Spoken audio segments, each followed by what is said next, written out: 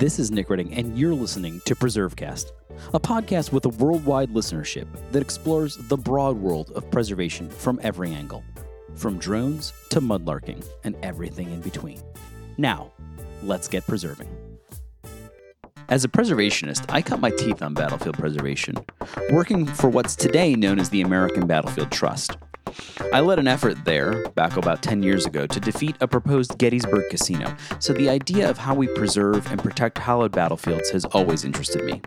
That's why when I heard about a controversial proposal to build a so-called D-Day land, I knew we had a good fit. And so on this week's PreserveCast, we're heading to the Bocage country to talk about heritage preservation with a French twist.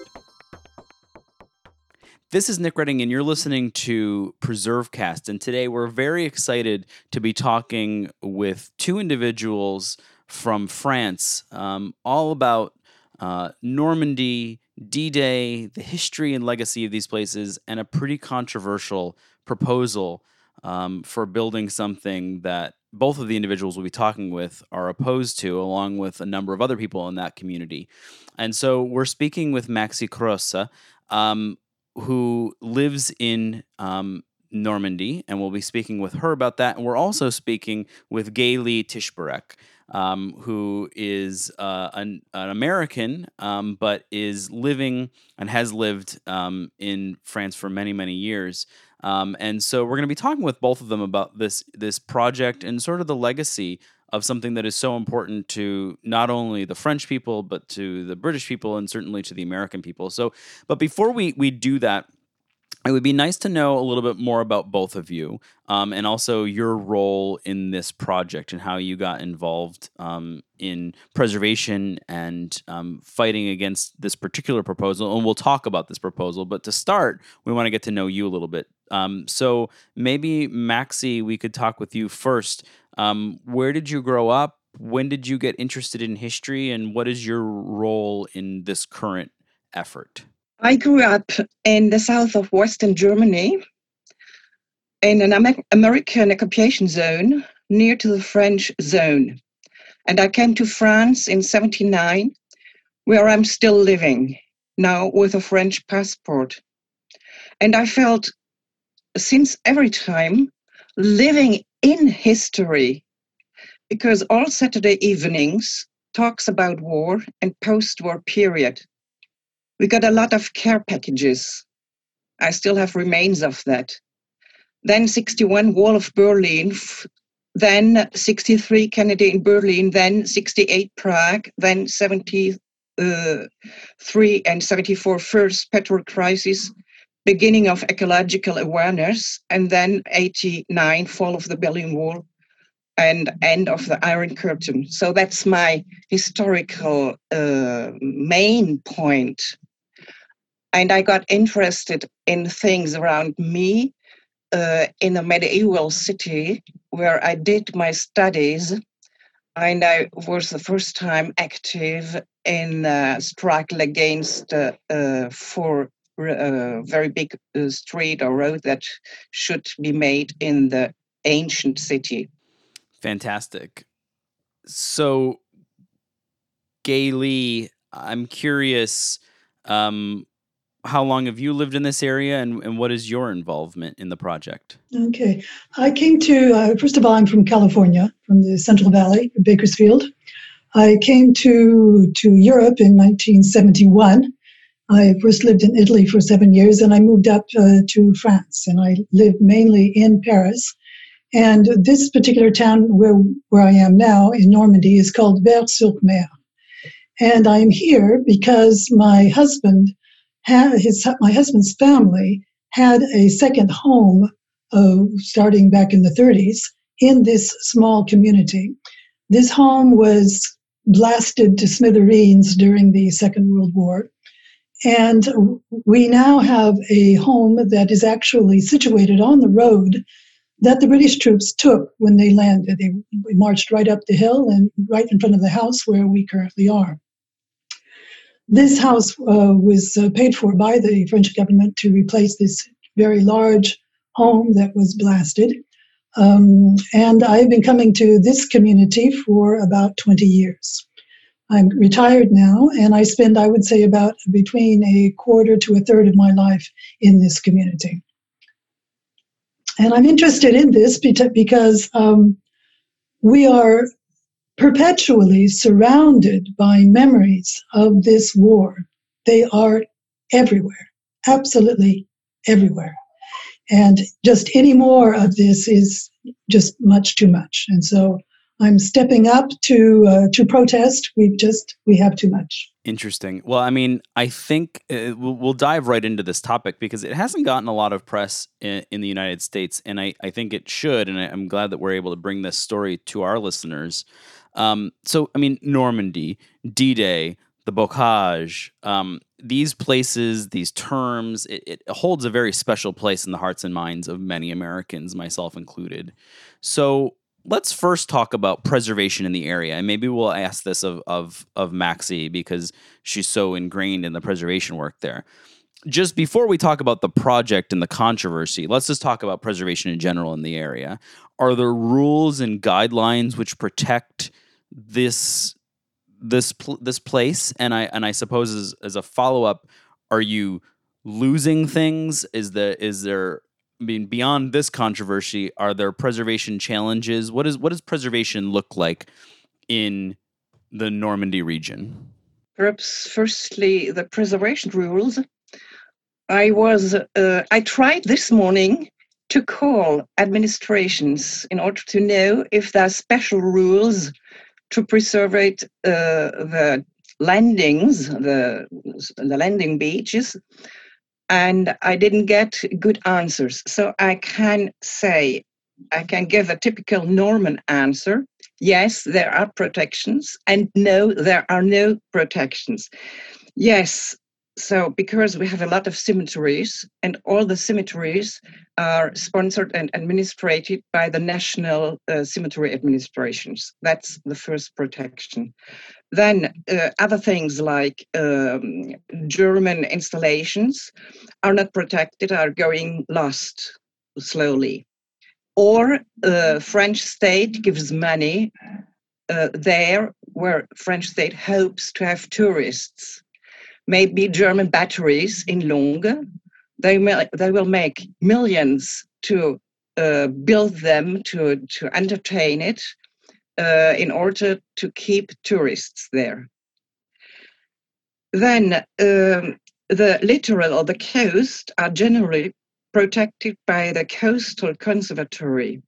That's a public administrative establishment of the state, placed under the supervision of the minister responsible for the protection of nature. But it's nothing special for landing sites or battlefields. And then the third point, we have natural parks or preserved regions, but authorities tend not to respect that. So it's very mixed. And if we lose any resources, yes, we do. We lose farmhouses because we lose farms because of difficulties to maintain small farms. The farmers don't earn enough money.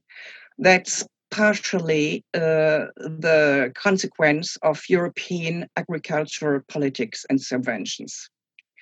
We lose landscapes, yes. I think we have similar problems in Maryland and in Normandy because we have erosion of cliff lines and submergence of coast parts. We have two important artificialization roads, extension of villages, commercial centers, secondary residences. And we lose churches because they are generally communal properties, and communities don't give much money with the argument, we are a secular nation or a secular state, so we don't like or so they want to give a lot of money. That's the problem. Yeah, I mean, it's interesting. There's a lot of similarities in the challenges between our two nations, although I think a lot of people would imagine that a place so hallowed and so important as Normandy would have profound protection, and what you're describing is sort of a patchwork of that. And maybe this is a good way to sort of segue into this conversation about, and I can't even believe that they call it this, D-Day land. But let's talk about this proposal. First we'll go with Maxi, and then I want to get Gailey's opinion on this as a resident of this area. What is maybe Maxi, you can lay this out for us first. What is the proposal? What actually are they proposing? Where would it be constructed? And we'll talk about why you're opposed to it, but what are the basics of this proposal? What would it actually look like if it were built? The basics are that the president of our region wants to have an event, a touristic attraction, in order to retain tourists for some days more in the region. On a 40-hectare site, a 40-year style village or town would be built with military vehicles, London buses, and so on. Several huge hangars would be placed one after the other and used as performance halls. Visitors would arrive at the site from a train station and would be seated on a mobile grandstands built to accommodate around 700 spectators. The said grandstands would move forward, taking them from hangar to hangar for a total of 700 or 1,000 meters. Within the halls would be video projections and troupe of actors who will play the heroes of that era. That's a citation of a press of the 17th September. And from March until the end of October, the show would be staged 6 times a day. On top of all this, there would be local products for sale. From January to July 2020, there were only mercantile arguments to hear. Then, in view of the growing opposition, there was some effort or some attempt to give an ethic, moral touch to the project. And they begin to call it transmission of the remembrance or transmission of duty of remembrance. That's not very honest. But I have to rectify one thing. It was not the president of the region who called the thing D-Day land. The first one who called it like that was the president of the Committee of Landings. And it has been taken by the newspapers and the press, and the opposition groups continue to call it D-Day land. So that's what I have to say in this point for a moment. Perfect. So Gailey, I'm curious, as an expat American, as someone who has this long history, very fascinating too, that the family owned it since the 30s. I mean, that's an interesting story into its own self, but that property you were talking about. But what's your opinion on this? I mean, obviously you're involved, you're very supportive of what Maxi and others are doing on this. How do you feel about this? What is this, what does it spark within you? Disgust. Frankly, it's the whole idea that they're trying to make money on the, shall we say, on the deaths of people. This is what's supposed to be so exciting, to make a show, a spectacle out of this. And it is the avowed purpose of this project to keep tourists in the region for another between 2 and 3 more days. And that's why they are building this. Of course, the president of this particular region wants to promote the economic and financial security of this region. That's laudable. That's what he's supposed to be doing. But they've made a mistake on how they're going to go about that. I don't feel that this is at all respectful for anybody concerned. This is not the way to keep a local economy going. And I'm curious, and maybe this is for Gailey first, and then we'll ask Maxi this. Obviously, you are both passionate about it, and there's a growing group of people who are opposed to this. What is the sort of the broader local public opinion? Do you think that your voice and your perspective is representative of that? Are there people who say, this is good, it's good for the region, we need to make more money? I'm sure that there's some of those, but what would you say the general opinion is about something like this?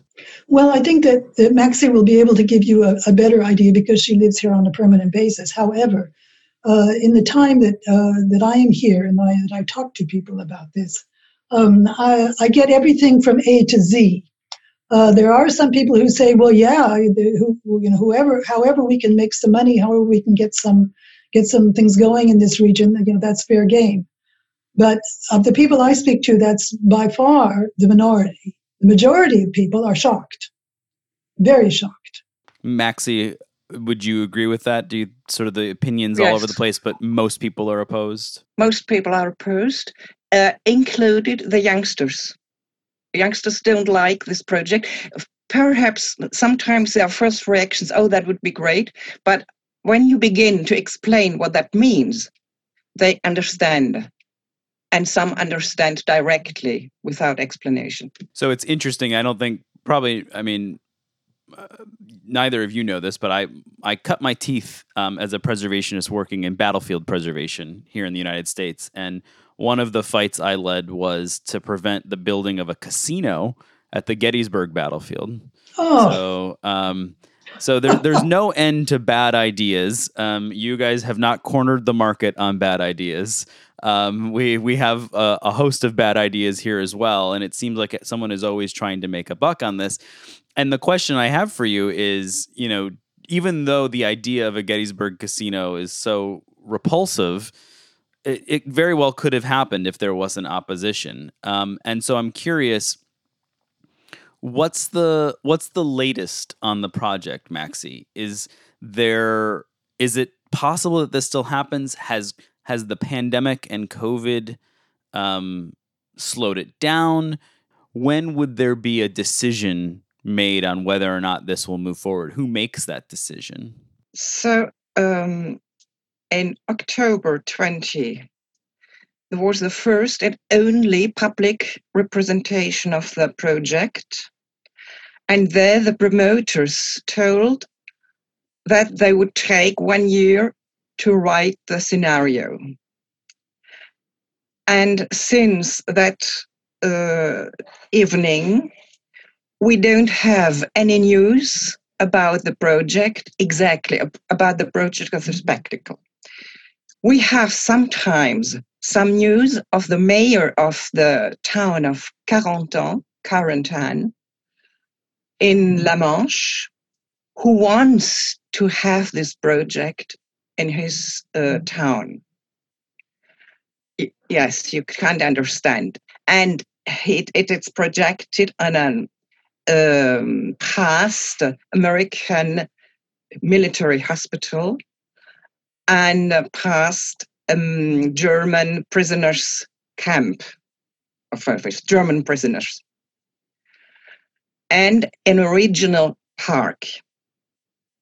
So we hear sometimes things about administrative acts going on in order to buy or to try to buy the area, but nothing very concrete. The opposition is growing. We have now a list of opposition groups that makes veterans still alive, French veterans still alive. We are looking for American veterans still alive. That would be great. British veterans still alive and living in Normandy. We have several veterans associations who are against essentially British veterans organizations. We have the Association of Resistant Fighters, French resistant fighters, who are opposed. We have more than 27 signatures from an online petition made by a group in the north of Paris. But that's we're not sure that will be enough. We have the members of the committees. Now there are 5 committees. All the political groups in opposition to Mr. Morin, to the president of the region, are opposed to the project. There are presidents of associations who are sponsoring graves and things like that who are opposed. A lot of individuals, the Coastal Forces Veterans Association, the Polar Bears Association, the British associations, deputies are opposed. And now about 500 signatures of an open letter made up by our 5 committees. And these people represent about more than 5,000 or 6,000 people, because they're signatures of associations. And we have to support of former of associations of concentration camps. And that's very precious.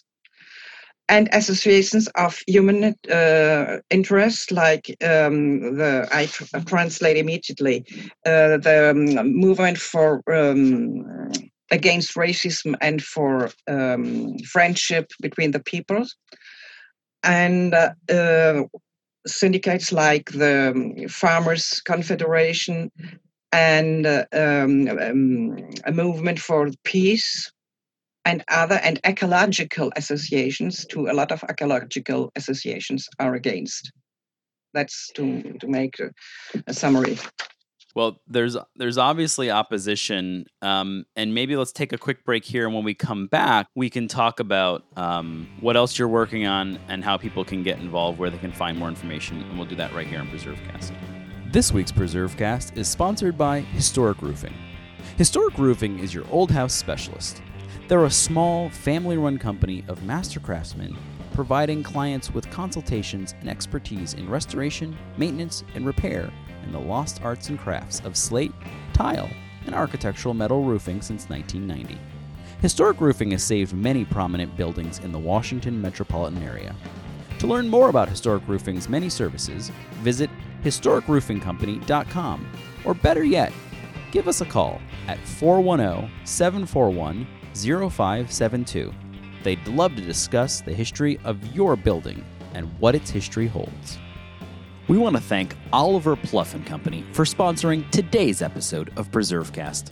Oliver Pluff & Company tells the story of historic American beverages, including teas, spiced drinks, cacao, and coffee for historic sites, national parks, gourmet markets, and consumers looking for a great beverage hand-packaged in signature artisan tins.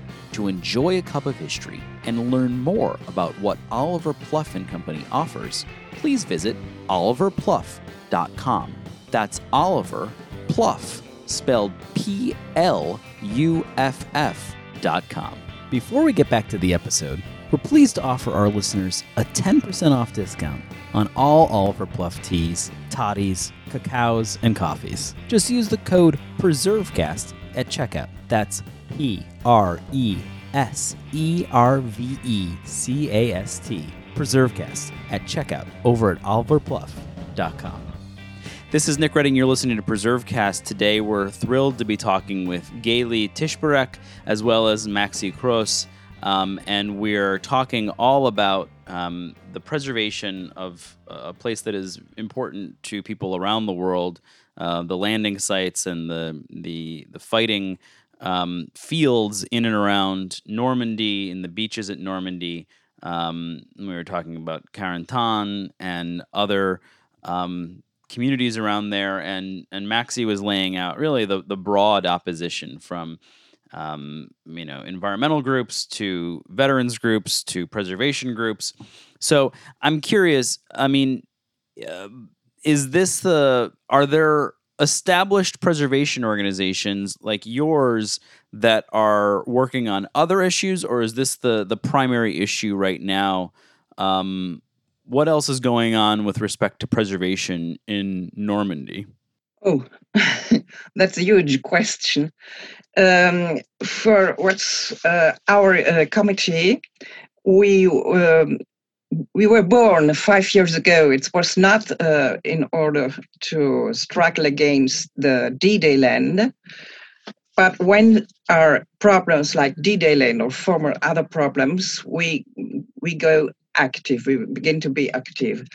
Ecological associations are active around. Without this D-Day, they took in D-Day because they're fighting for ecological preservation and for fighting against the climate change and so on. And we have to have a look on plans for land use, which are being developed, and we have to say our word or to make press work, newspaper work, in order to take care. You make too much, gaspillage de terrain. Gaily, can you help me? Wasting land waste. Against land wasting.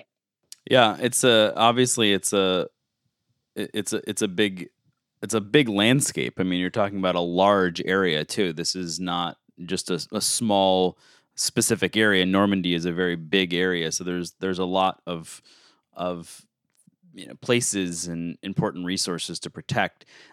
You mentioned before we took our break that there were people were signing on to letters and that things like that were happening. I'm curious, is there a way for Americans listening to this, or really anyone from across the globe that are listening to this, to be able to support your work? What can they do to make a difference right now? You can do a lot. In the States, around you, you can talk about it. You can write about it, make articles, broadcast features or television features, and then send us these articles so we can forward it to the press, to the newspapers, and to the politicians.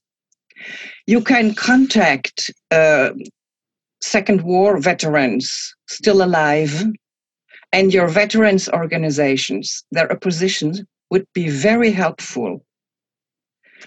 Write and sign open letters to the president of the region of Normandy, or to whom it may concern. That would work too.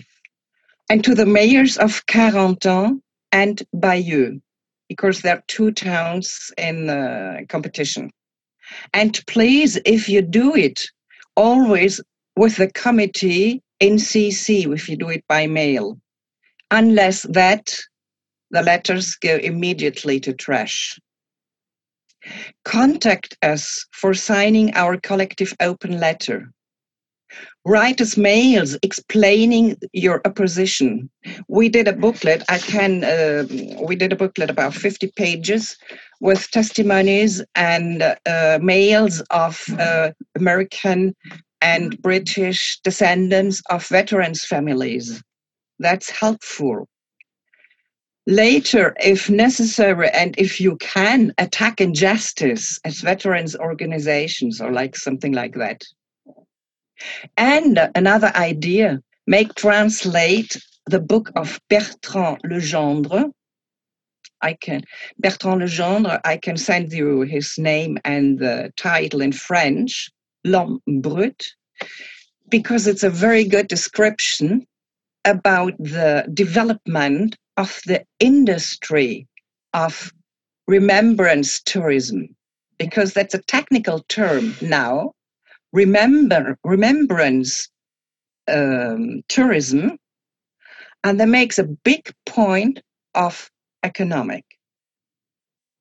So that's my list, what you can do. Perhaps it's not all, but it's all we can find for the moment. Well, that's wonderful. And I would say that we have a link to your website in the show notes, so people can click on that and they can find all this information. We'll be connecting people with this and sharing this here in the United States. And we're releasing this right around the anniversary of D-Day, so it'll be top on people's mind. I guess this will be the 76th or 77th, I guess, anniversary of D-Day. And so it's timely and hopefully it's top of mind and some American outlets will cover it. Gayle, I'm curious. Have you heard from any American colleagues, or have you talked to folks back home about this issue? I mean, I would imagine when most Americans find out about it, they wouldn't be supportive. Are you hearing the same thing from your colleagues back home? We've had a very nice long letter from one of them, but a lot of people I've spoken to, everyone is quite upset about this whole idea. And I must add that when I talk to my Parisian friends, American but specifically French, when I bring this up, they say they haven't heard about it necessarily, and they say, "Are you kidding? Is this for real?" I mean, they don't even believe it. It's just so outrageous, this whole thing. And so, that's. And one thing that also is, I think, interesting to know is that the people who are who are promoting this particular project, when in their counterattack to those of us who don't want to see this happen, we are often accused of trying to sabotage their election possibilities, as if we were all in agreement about who we're voting for. They're probably everybody who is opposing this votes in very different ways. In fact, we've never even discussed politics. I don't know, for example, how Maxi votes. She doesn't know how I vote.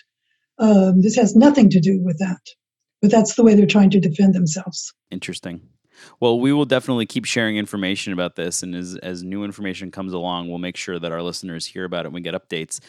Before we leave, this is a question we ask anybody who comes on PreserveCast, and we'll say that you can, you don't have to say the Normandy, Bocage country or the D-Day landings, because we know you love those places. But if you had to pick a favorite historic site, what might it be? And we'll go with Maxi first.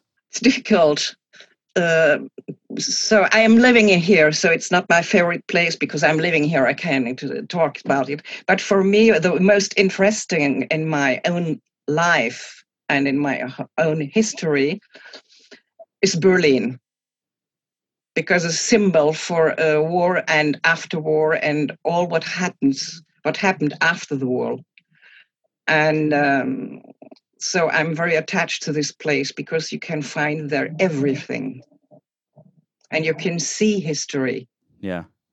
Hard to go wrong with Berlin. That's a pretty good answer. Gayle, I'm curious. You've been all over the world. I'm sure it's going to be tough. Well, I'm very attached to historical sites in Rome, Italy, where I lived. However, I would say that the most moving site was actually in Verdun, World War I. My grandfather, who was American, was actually fighting here in Europe for World War I. And he was a scout at 16 years old, as a matter of fact. And that was very, very moving. And there was no show, there's no spectacle, there's no play. It's a cemetery. And you see where these villages were, then there's nothing left. That's moving. You don't need to have a show.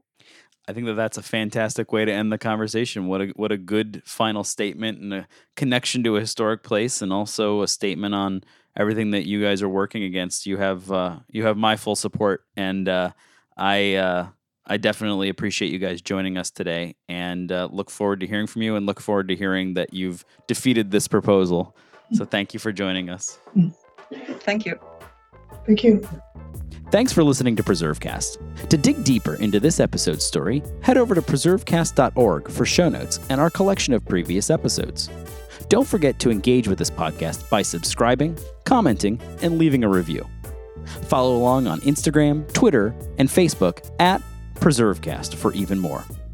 PreserveCast is currently recorded in Walkersville, Maryland, and sponsored by the 1772 Foundation, and powered by Preservation Maryland. Thanks for listening, and keep on preserving.